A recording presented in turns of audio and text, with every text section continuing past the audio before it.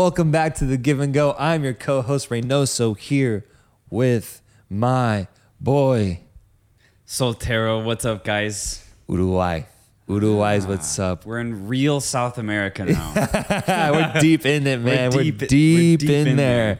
Uruguay, bro. They're going to be making their 14th appearance at the World Cup, man. 14. Yeah. One of the few teams in this tournament that originated, that was part of that first tournament and actually won it, man. Yeah. Actually won it. They're two-time World Cup winners in 1930 and 1950. Yes. How much weight do we actually put onto those trophies? It's so interesting because the way I see it as is innovators, right? Mm-hmm. They hosted the first World Cup in 1930, so it kind of made sense that they won it too, mm-hmm. right? Because they were just like, look, we're going to do a World Cup. We're going to be backed by this FIFA governing body that's in Europe, but we're going to host it here in South America. And I just think it was like a good starting point, man. And that's why I see Uruguay as pioneers, essentially. Yeah. So that's how I see it. I see it as a very respectable type of trophy in the sense that, like, they almost deserve it by starting this tournament, setting the tone for what ended up being the greatest event on planet Earth. Yeah, they won it again in 1950. I think that was when... Was that not when they beat Brazil at the Maracanã? I'm pretty sure, Is that where that came from? Yeah. So two-time champions. From then on, the most notable appearances that I picked out from their 14 total appearances was in 1954. They made fourth place. 1970, fourth place as well. 2010... fourth place finish as well. And that's the one that we got to see in our lifetime. An incredible run that Uruguay went on with Diego Forlan winning the Golden Ball Award, I believe. Forlan, the Golden Ball winner that year, man. My God. They lost in style, too. Mm-hmm. I remember I was like, damn, what a game. Yeah. I was proud for Uruguay, even though they ultimately lost in the semis.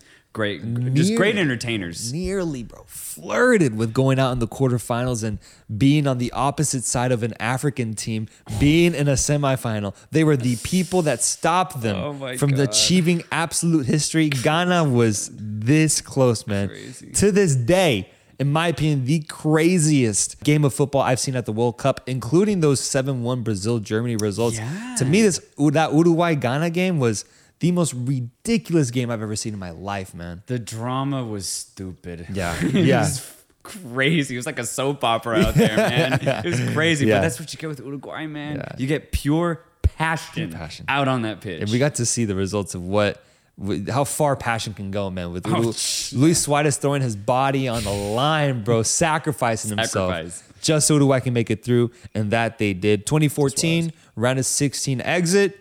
And then 2018, a quarterfinal exit to, I believe, eventual champions France in the quarterfinal. That is Uruguay leading up to this tournament.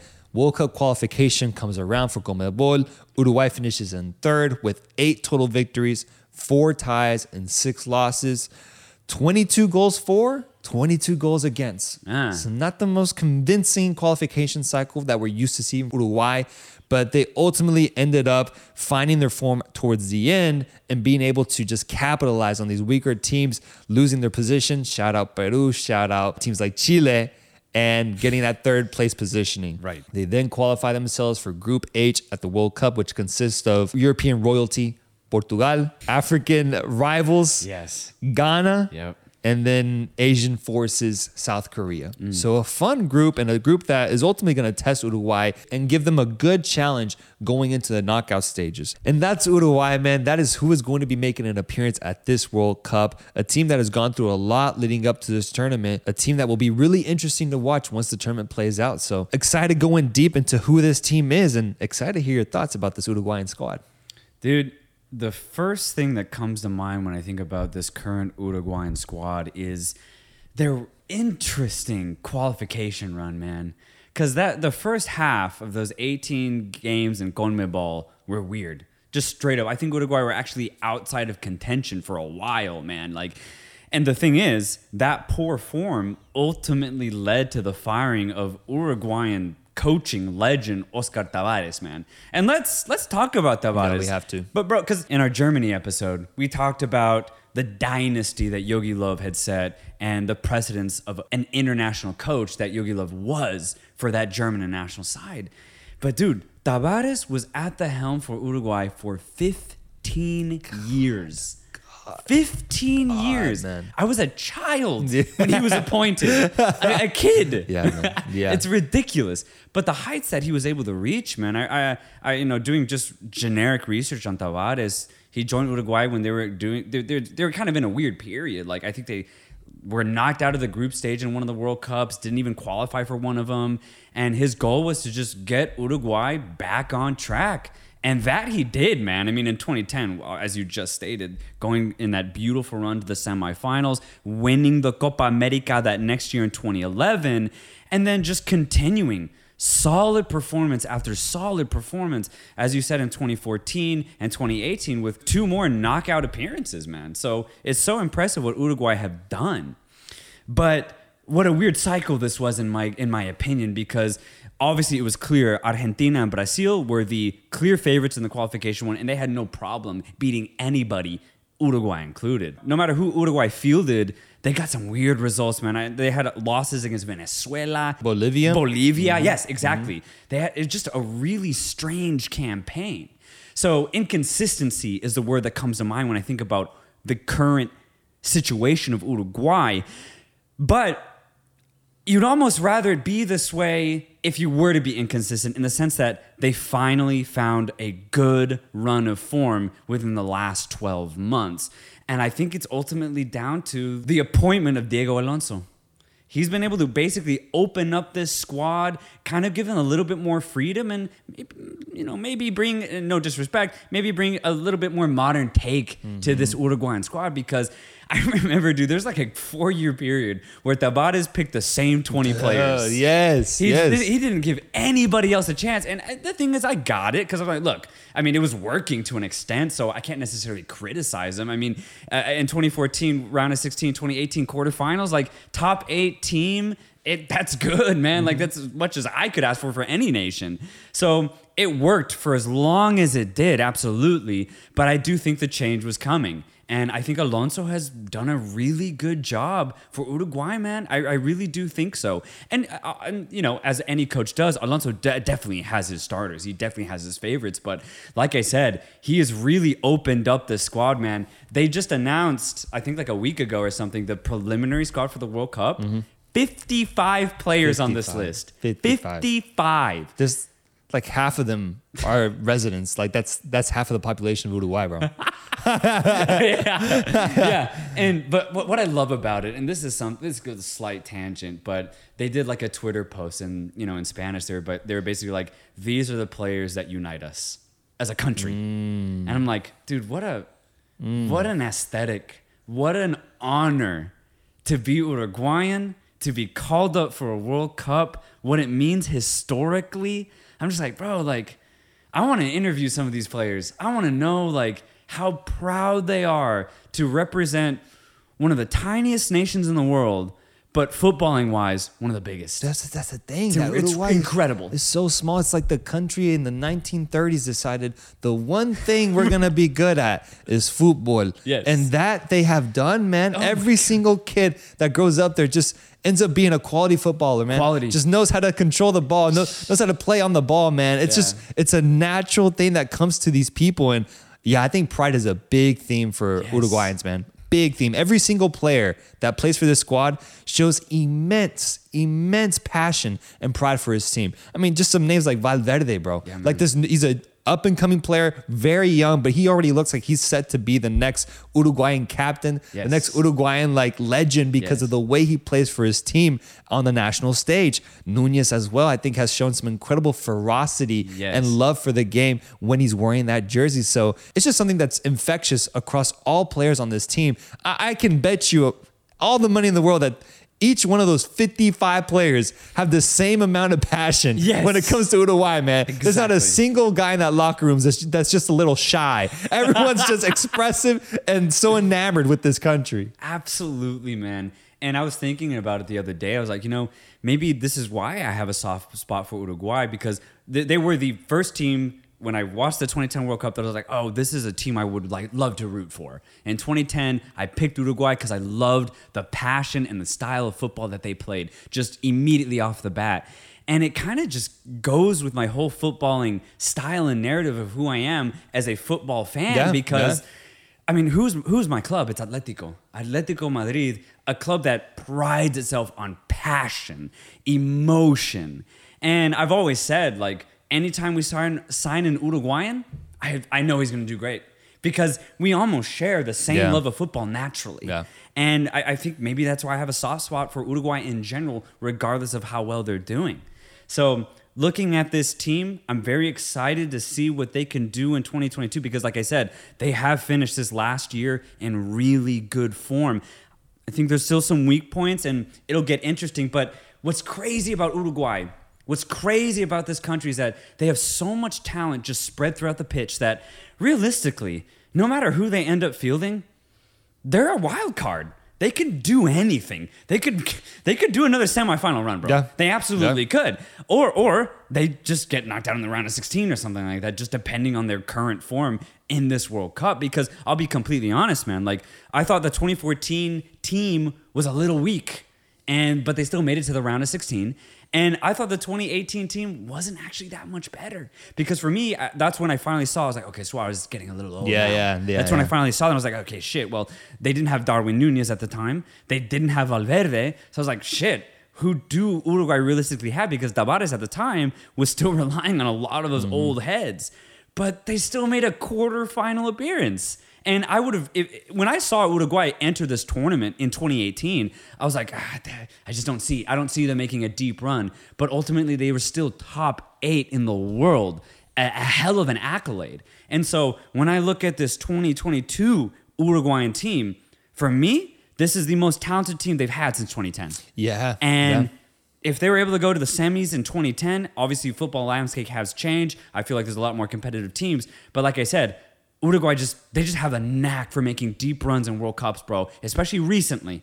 So for that reason, man, I'm excited to see what Uruguay can do. Yeah, man, it felt like in 2014 and 2018, it was just the old guard, just still stationed, protecting their fort, playing as the team that they have always been known to be. But in 2022, there's an incredible influx of youth, and not just like prominent youth, like world-class youth mixed in with world-class veteran players. So it's like actually a really healthy mix that they have going. You throw in Diego Alonso and what he's done to revamp this squad. There's this energy, man. This energy that this team could really achieve something special if everyone buys in and they are able to perform on the biggest stage. So at the back, we have a really interesting conversation because the immediate theme is, do you go with the old guard / the old option, or do you bring in someone that's different? A different option, someone that's a little bit fresher. Yeah. We have a debate here between Uruguayan legend, I would say. Uruguayan legend, man. Fernando Muslera, who has backed this Uruguayan team at the goalkeeping position for a decade, man. Yeah. A decade of excellence, a character on the field, so recognizable every time you see Muslera, because there really is no other player that looks like him, man. No. He's such a unique player, but a great goalkeeper. A great goalkeeper at his peak, very reliable, very good. But Diego Alonso, man, he's honestly shown favoritism towards a different player in this position, and that player is Rochette. The Nacional product is getting these starts, man. Yeah. He's getting these starts leading up to a World Cup, and I think ultimately I see him starting at the World Cup despite Muslera's experience and talent. Muslera he's my keeper. He's my go-to Uruguayan keeper because, like I said, I've only known Muslera as the keeper for Uruguay. But I actually can't remember who was before him. That's what I'm saying. I don't even know who the backups are, bro, because it's just been Muslera. And one thing I will say about Fernando is that you're absolutely right. For me, what made him such a great keeper is that he really stepped up in those big games, man. He made some incredible shot stops, kind of like a Guillermo Ochoa effect in the sense that when he puts on that Uruguayan shirt, when he plays on the biggest stage, Muslera pops off. But I will say this. I think Rochette is going to start simply because of Alonso's track record recently. In that big game against Peru, Uruguay had the ability to basically just distance themselves from Peru and Chile. He went with Rochette. And then when they played that second game in Santiago, just to finish off Chile, he still went with Sergio Rochette. In these friendlies in September, both times, Rochette. Damn. So I feel like just specifically recently, he's really going with Sergio. And since he chose him in those big games, that tells me everything. So yeah, I do think, surprisingly, because I think he has less than 10 caps, bro. he's barely played realistically. But I do think Rochet is going to start at this World Cup. I'm gonna name you my predicted back line. Yeah. And I want us to go from there. Yeah. Okay. So we got some really interesting names. To start off on the right back position, man, I thought this spot was secured, and it was, by Barcelona's very own Araujo. Araujo was set to be the starter for this position, man.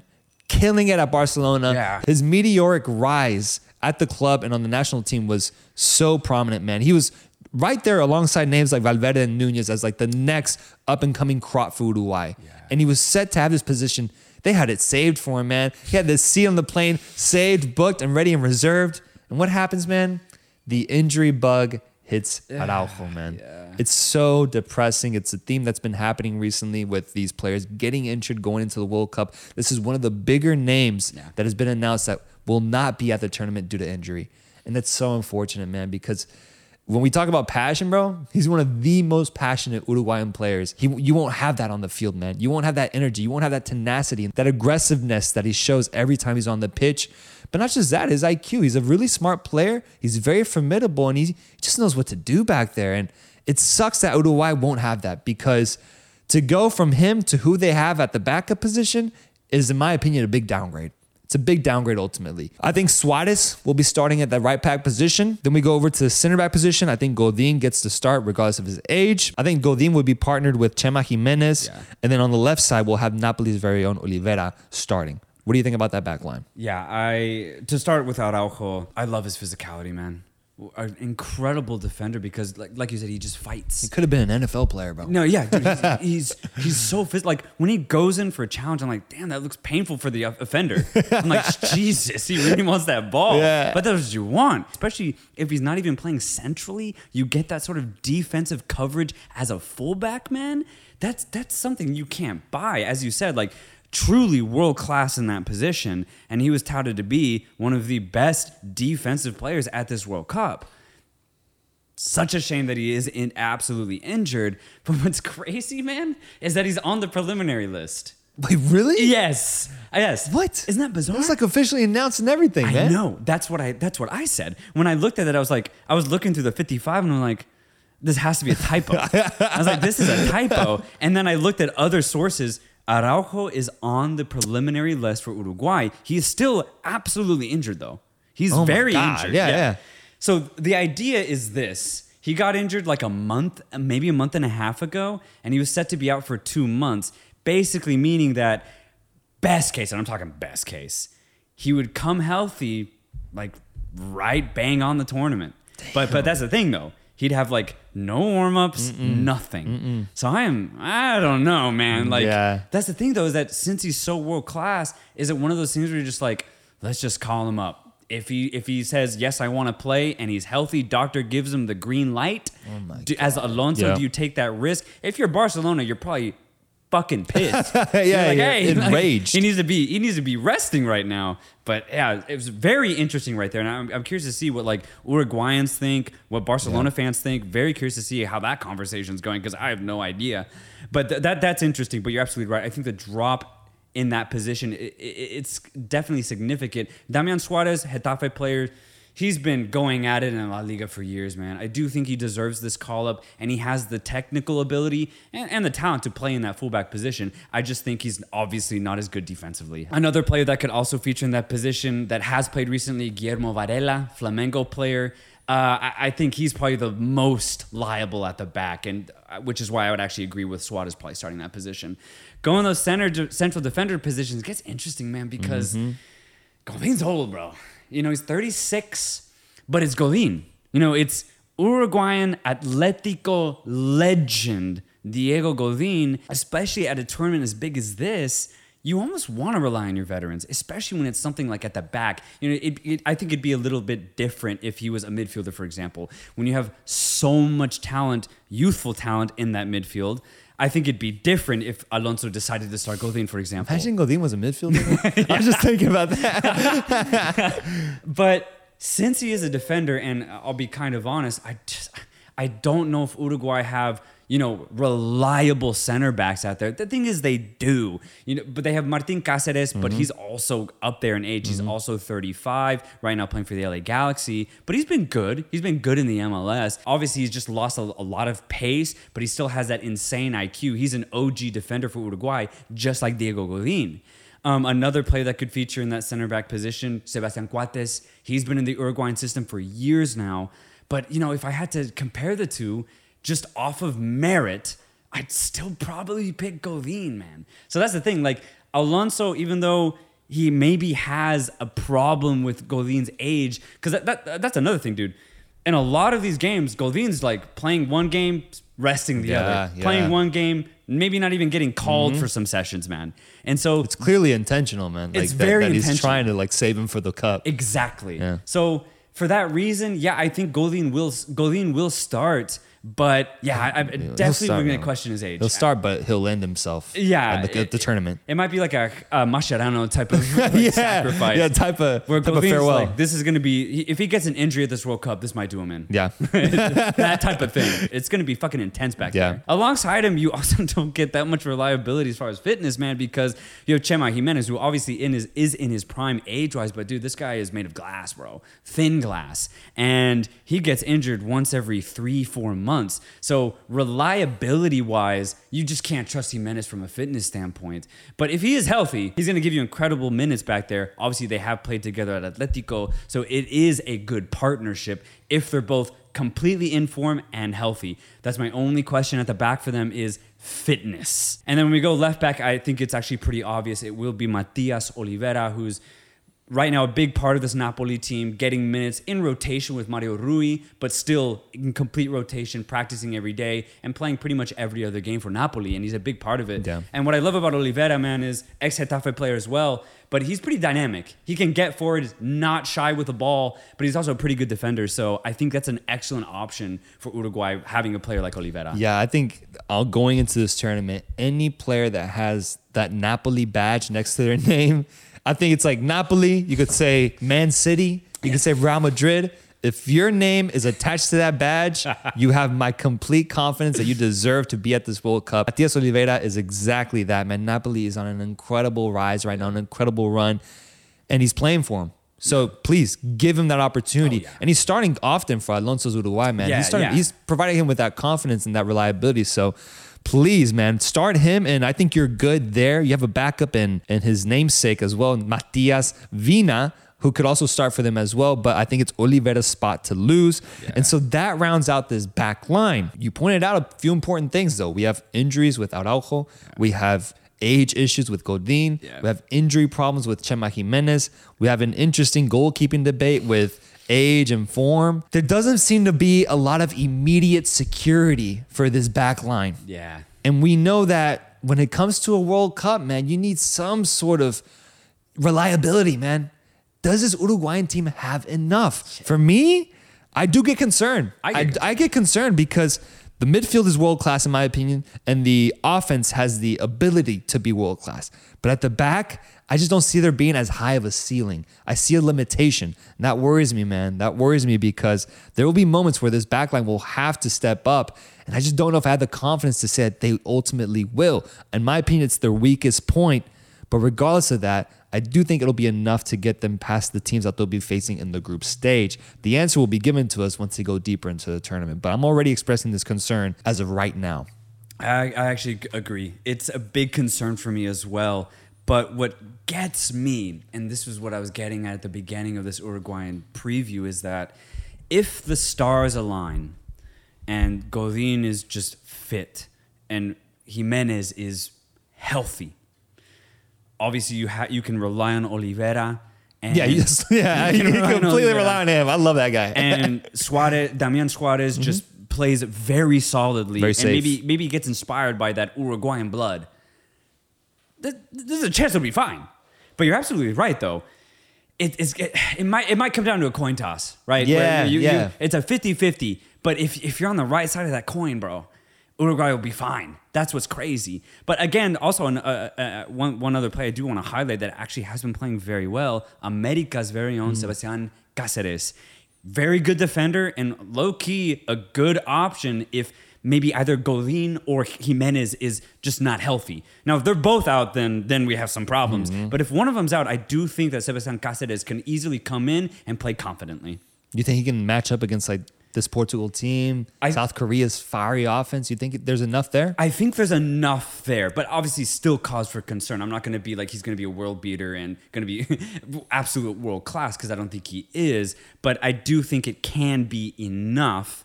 But yeah, I mean, like I said, I still think it's going to come down to almost like a coin toss of probability. Yeah, we might find out, like, honestly, that first game when we can kind of measure this Uruguayan squad, just how these players look like in Qatar. We might just be able to see it after the game, like, oh, they're good to go. Godin's leading his goddamn team. Yeah. He's active up front in corner kicks and set pieces. Jimenez is looking great. And that's all it takes, man, is two really good center backs to be playing at their level. And then the fullbacks, I'm confident in the fullbacks, man. I'm confident in fullbacks. And I don't got to ask much from the goalkeeper. So for me, it's the center backs that cause the greatest amount of questions. But if they can resolve those questions early on, they could provide a really good backbone for this team. Uruguay has a population of 3.4 million people, man. Yeah. That is the size of Utah, bro. Utah. Yeah. And somewhere amongst a country that small, they found a guy like Federico Valverde, bro. Just roaming around the streets of Uruguay. Just playing ball. Kick this ball for me. Kick this ball for me, Federico. What can you do? They found a world-class midfield talent that then went on to make a name for himself at the prestigious Real Madrid club. This sport is incredible, bro. Just first off, the ability it gives to people to go from somewhere like Uruguay, from where Federico Valverde came from, and to end up at the Santiago Bernabeu, hearing people chant his name, Vinny Jr. in your ear, just talking shit, just hyping you up, Benzema winning the Ballon d'Or right next to you. God. It's incredible, bro. It's incredible, because Valverde is having the season of his life. The absolute, if there was a most improved player award like there is in the NBA for soccer, it'd be Valverde's, bro. It would already be his, bro, because he is scoring basically every single game now. And the way he's scoring these goals is what really impresses me. It's bangers, bro. Banger after banger after banger. He's got that Ruben Neves gene of just scoring absolute worldies game in, game out. He doesn't know how to score a regular goal, but he also steps up in big games. You got to boot. Big games, man. Champions League final assist against the mighty Liverpool that was looking great that season.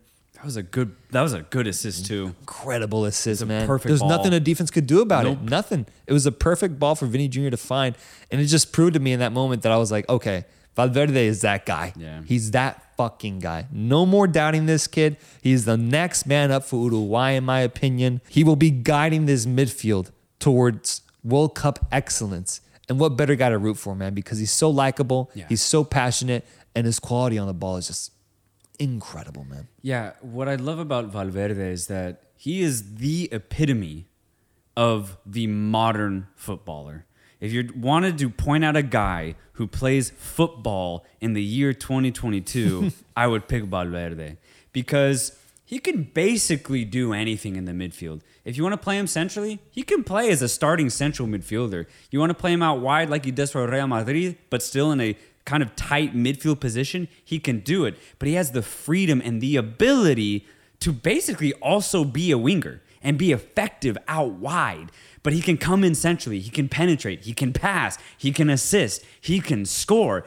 Anything you want him to do with that soccer ball, Valverde can do it.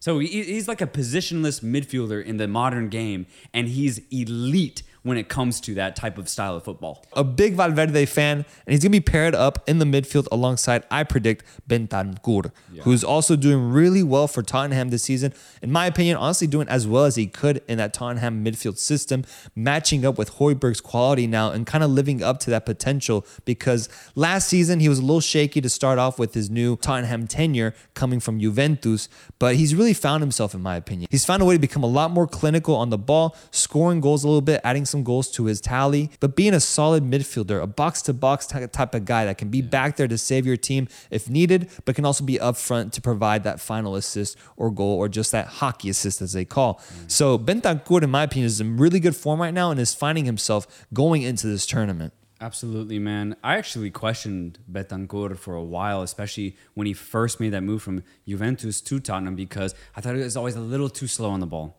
I really did.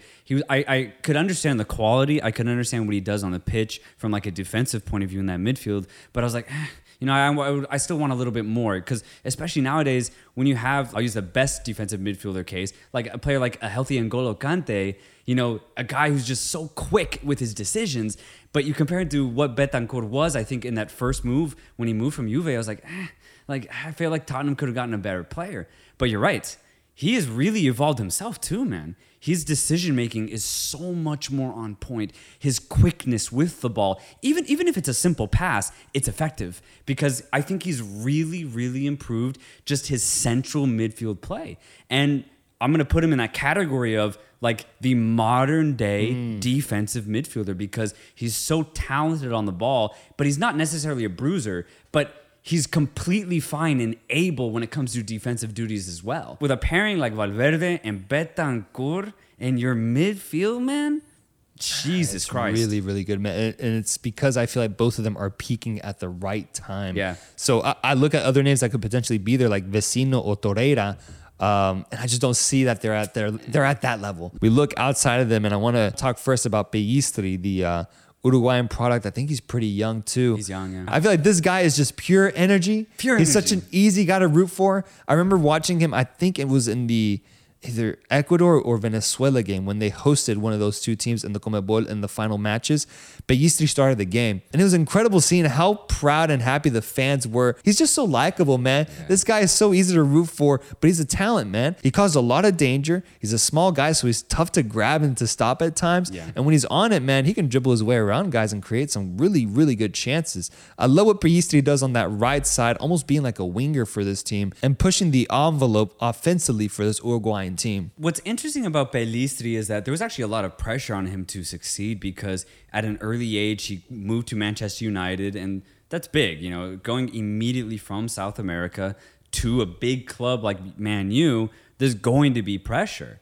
And honestly, it actually hasn't worked out. His best games have actually been not at club level. It has been in an Uruguayan shirt, which is why I think people were so happy seeing Pellistri, at least in their eyes, kind of match up to what they were hoping for, right? Because yes, he's an excellent dribbler and he's a very good penetrator. Low key, he actually kind of reminds me of like a young Chucky Lozano. Yeah. In the sense that like he's not afraid to just go at defenders, even if it's not working. He's just gonna keep penetrating, at least keep battling offensively. My only thing is that his club form is just shaky, man. No, it doesn't exist. It doesn't exist. He doesn't play, so he's got no form. The man with no form. He's a man, a man with no form. And it gets interesting because you mentioned names like Torreira and Vecino, and I've seen Alonso do it, and maybe it's actually the better choice, especially Pellistri just not on it. He is in the preliminary squad, and he still could feature, but what Alonso may actually do is play Valverde in a wide position and pair Betancourt with, for example, like a veteran Vecino or Torreira, right? Have two true defensive midfielders and let Valverde kind of roam. Especially Pellistri just not on it. I actually think that's a good option. But that's the thing, though. You can still bring Pellistri off the bench. Another guy that has actually really caught my eye, bro, Agustín Canovio from Atlético Paranaense, man. He's only played like twice or three times, but recently in the friendlies. I love this guy, man. He's like a creative midfielder, but out on the wing. So he's got a lot of tight control, loves the short pass, and loves combining, but out wide. So you get a really interesting style of football when you play a player like Canovio. And obviously, Paranaense are in the Copa Libertadores final, which is in a couple days, I think tomorrow, actually. So we'll see. We'll get a good view of how well Canovio can play in a very big match. So I think Uruguay, regardless of whether they go with Pellistri or not, have good options as replacements. Matching up against Canovio in that Copa Libertadores final will be another Uruguayan midfielder, De Arrascaeta, who plays for Flamengo. And honestly, with the take I had about badges being up next to players' names, when it comes to South American teams, if you have that Flamengo badge next to your name, man, I can't question you. I honestly can't, man. There's some great talent on that team, and Arrascaeta is one of those players that I think has gotten Alonso's approval, that has earned his confidence, and that will be paired up with whoever he ends up going with right beside him, whether it's Valverde, Vecino, or Torreira. He's going to be on that left side causing havoc and causing trouble, and I see him ultimately being the go-to guy there. This left wing, this left mid, this left wing, whatever you want to call it, position also interests me because in an interesting way, and he's also done it for Flamengo too, De Arrascaeta's best role might be off the bench. It might be, regardless if you're winning or losing, you bring on Georgie in the 60th minute regardless, and he just gives you energy, technical ability, and flair. Because that's ultimately what he does, man. He's an excellent midfielder, and he's very creative, too, out in a wide position. But it gets interesting because is De Arrascaeta the starter in that left mid position? I don't know. He might be the 12th man for this Uruguayan squad, and that actually might be his better role rather than being in a starting position. Now, the thing is, kind of as you said, Alonso trusts this guy 100%. If he starts, he's starting, and it's going to be completely fine. It's going to work out for this Uruguayan squad. If he's not starting, I 100% know that he's going to come off the bench in every single game. He has Alonso's approval, whether it's from the bench or the starting position. The only other guy that I could actually see starting because he's in pretty good form right now is Nicolas de la Cruz, River Plate's offensive winger, who has actually been a huge part of River Plate's offense for the last 4 years, man. And he's just been getting better and better and better. He's in his physical prime right now, and I think de la Cruz could actually bring an interesting vantage point offensively for this Uruguayan squad because he's not an out-and-out winger, but he can be when he needs to be. But he's also good off of free kicks. He's an excellent crosser, and he's just an all-around good offensive playmaker from a wide position.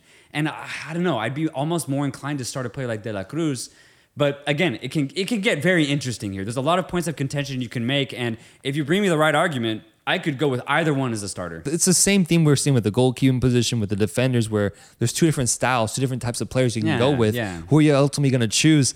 I still haven't gone with Arrascaeta, man. I just see him having too much reliability and confidence in this guy. And the fact that he's in a Copa Libertadores final, I mean, we'll get the answer tomorrow as well. We could have two finalists starting for Uruguay on the flanks. And that's kind of dope, man. They look across the field at each other during World Cup, and they know what they both went through just a month ago, seeing each other in a final, playing against each other. So that's true South American football. Yeah. That's what I love about Uruguay, is that there's a beautiful influx of European style, but also South American. Yes, exactly. With that being said, though, let's go up top to a place that has been an office space, man, because you have just regulars, guys that have been here for decades, man, clocking in, clocking out, showing up to work, doing their duty, and going home and knowing that they did an incredible job. Some names I'm going to throw at you. Luis Suarez, man. Yeah. Luis Suarez, the Uruguayan legend. I'm not even going to get into that yet.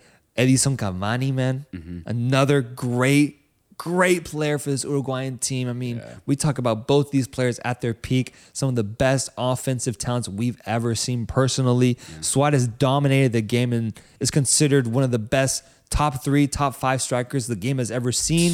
Cavani, at his peak, could have been up there as well, man. Playing incredible for Napoli, for PSG, and just being a killer, man. An absolute murderer on that field offensively. They used to both head this Uruguayan team and take care of that responsibility of scoring goals, and that they did, man, in the World Cups of the past, man. In comes a newcomer, a new face into this international team, and it's a name that generates so much controversy nowadays, that generates so much discussion, because last year he was an absolute star, man. A killer.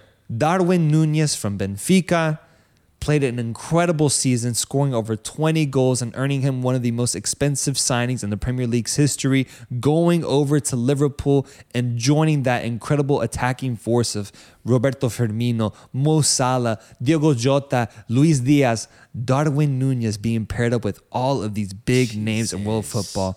22 years old, an incredible head of hair, and an incredible player, man. Yeah.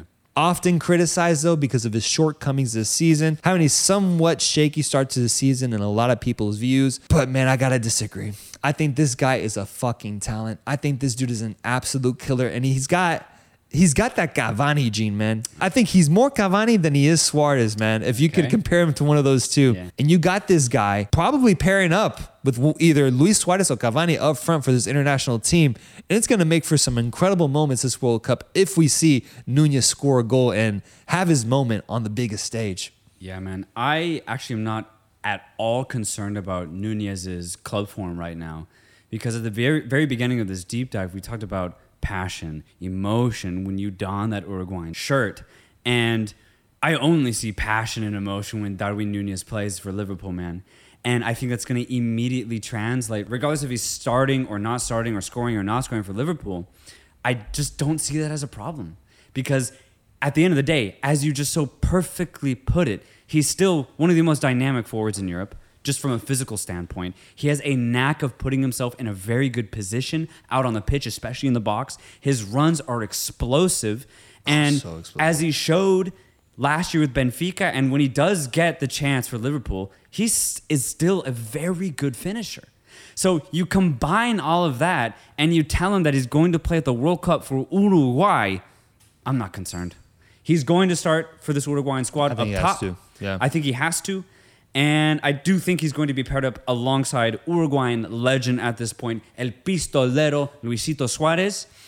And I actually think it's a great tandem. When you look at Suarez, especially if you watch Atletico in the last year or two, Suarez has completely lost his pace. Absolutely. But he has not lost any of his IQ. You said it before. One of the best strikers for like a 2-3 year period in all of Europe, Luis Suarez was. He still has all of that knowledge, all of that IQ that he can utilize out on the pitch, man. So you combine that with a youthful, aggressive, physical player like Darwin Núñez, I think it's a really good pairing. I really do. And the thing is, you still have a guy like Edinson Cavani to bring off the bench. Oh, hopefully he will be completely healthy to do so.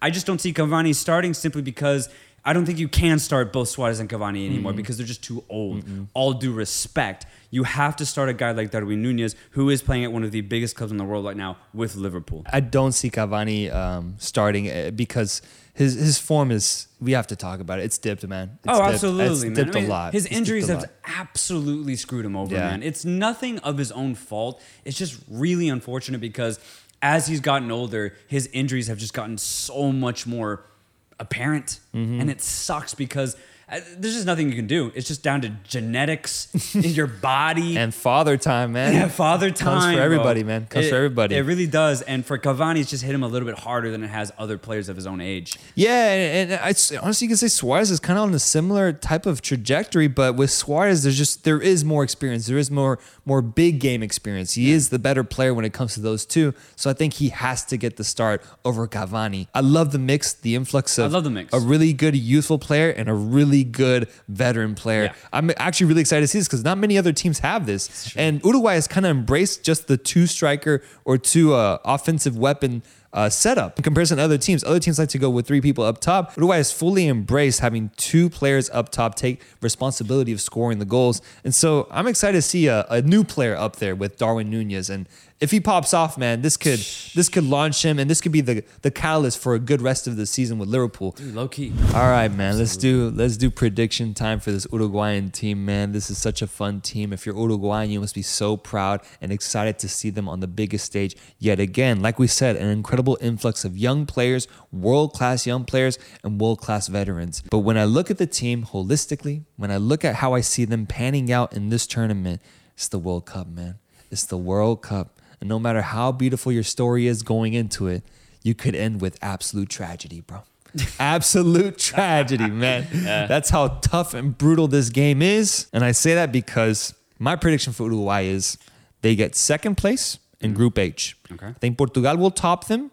But I do think that there is that possibility that they can potentially win first place. Honestly, that match is going to be an incredible one to watch because it'll be a rematch of the round of 16 game from 2018. Yes. And these are 2 completely new teams facing each other. So a lot of eyes will be on that match. And Uruguay gets second place.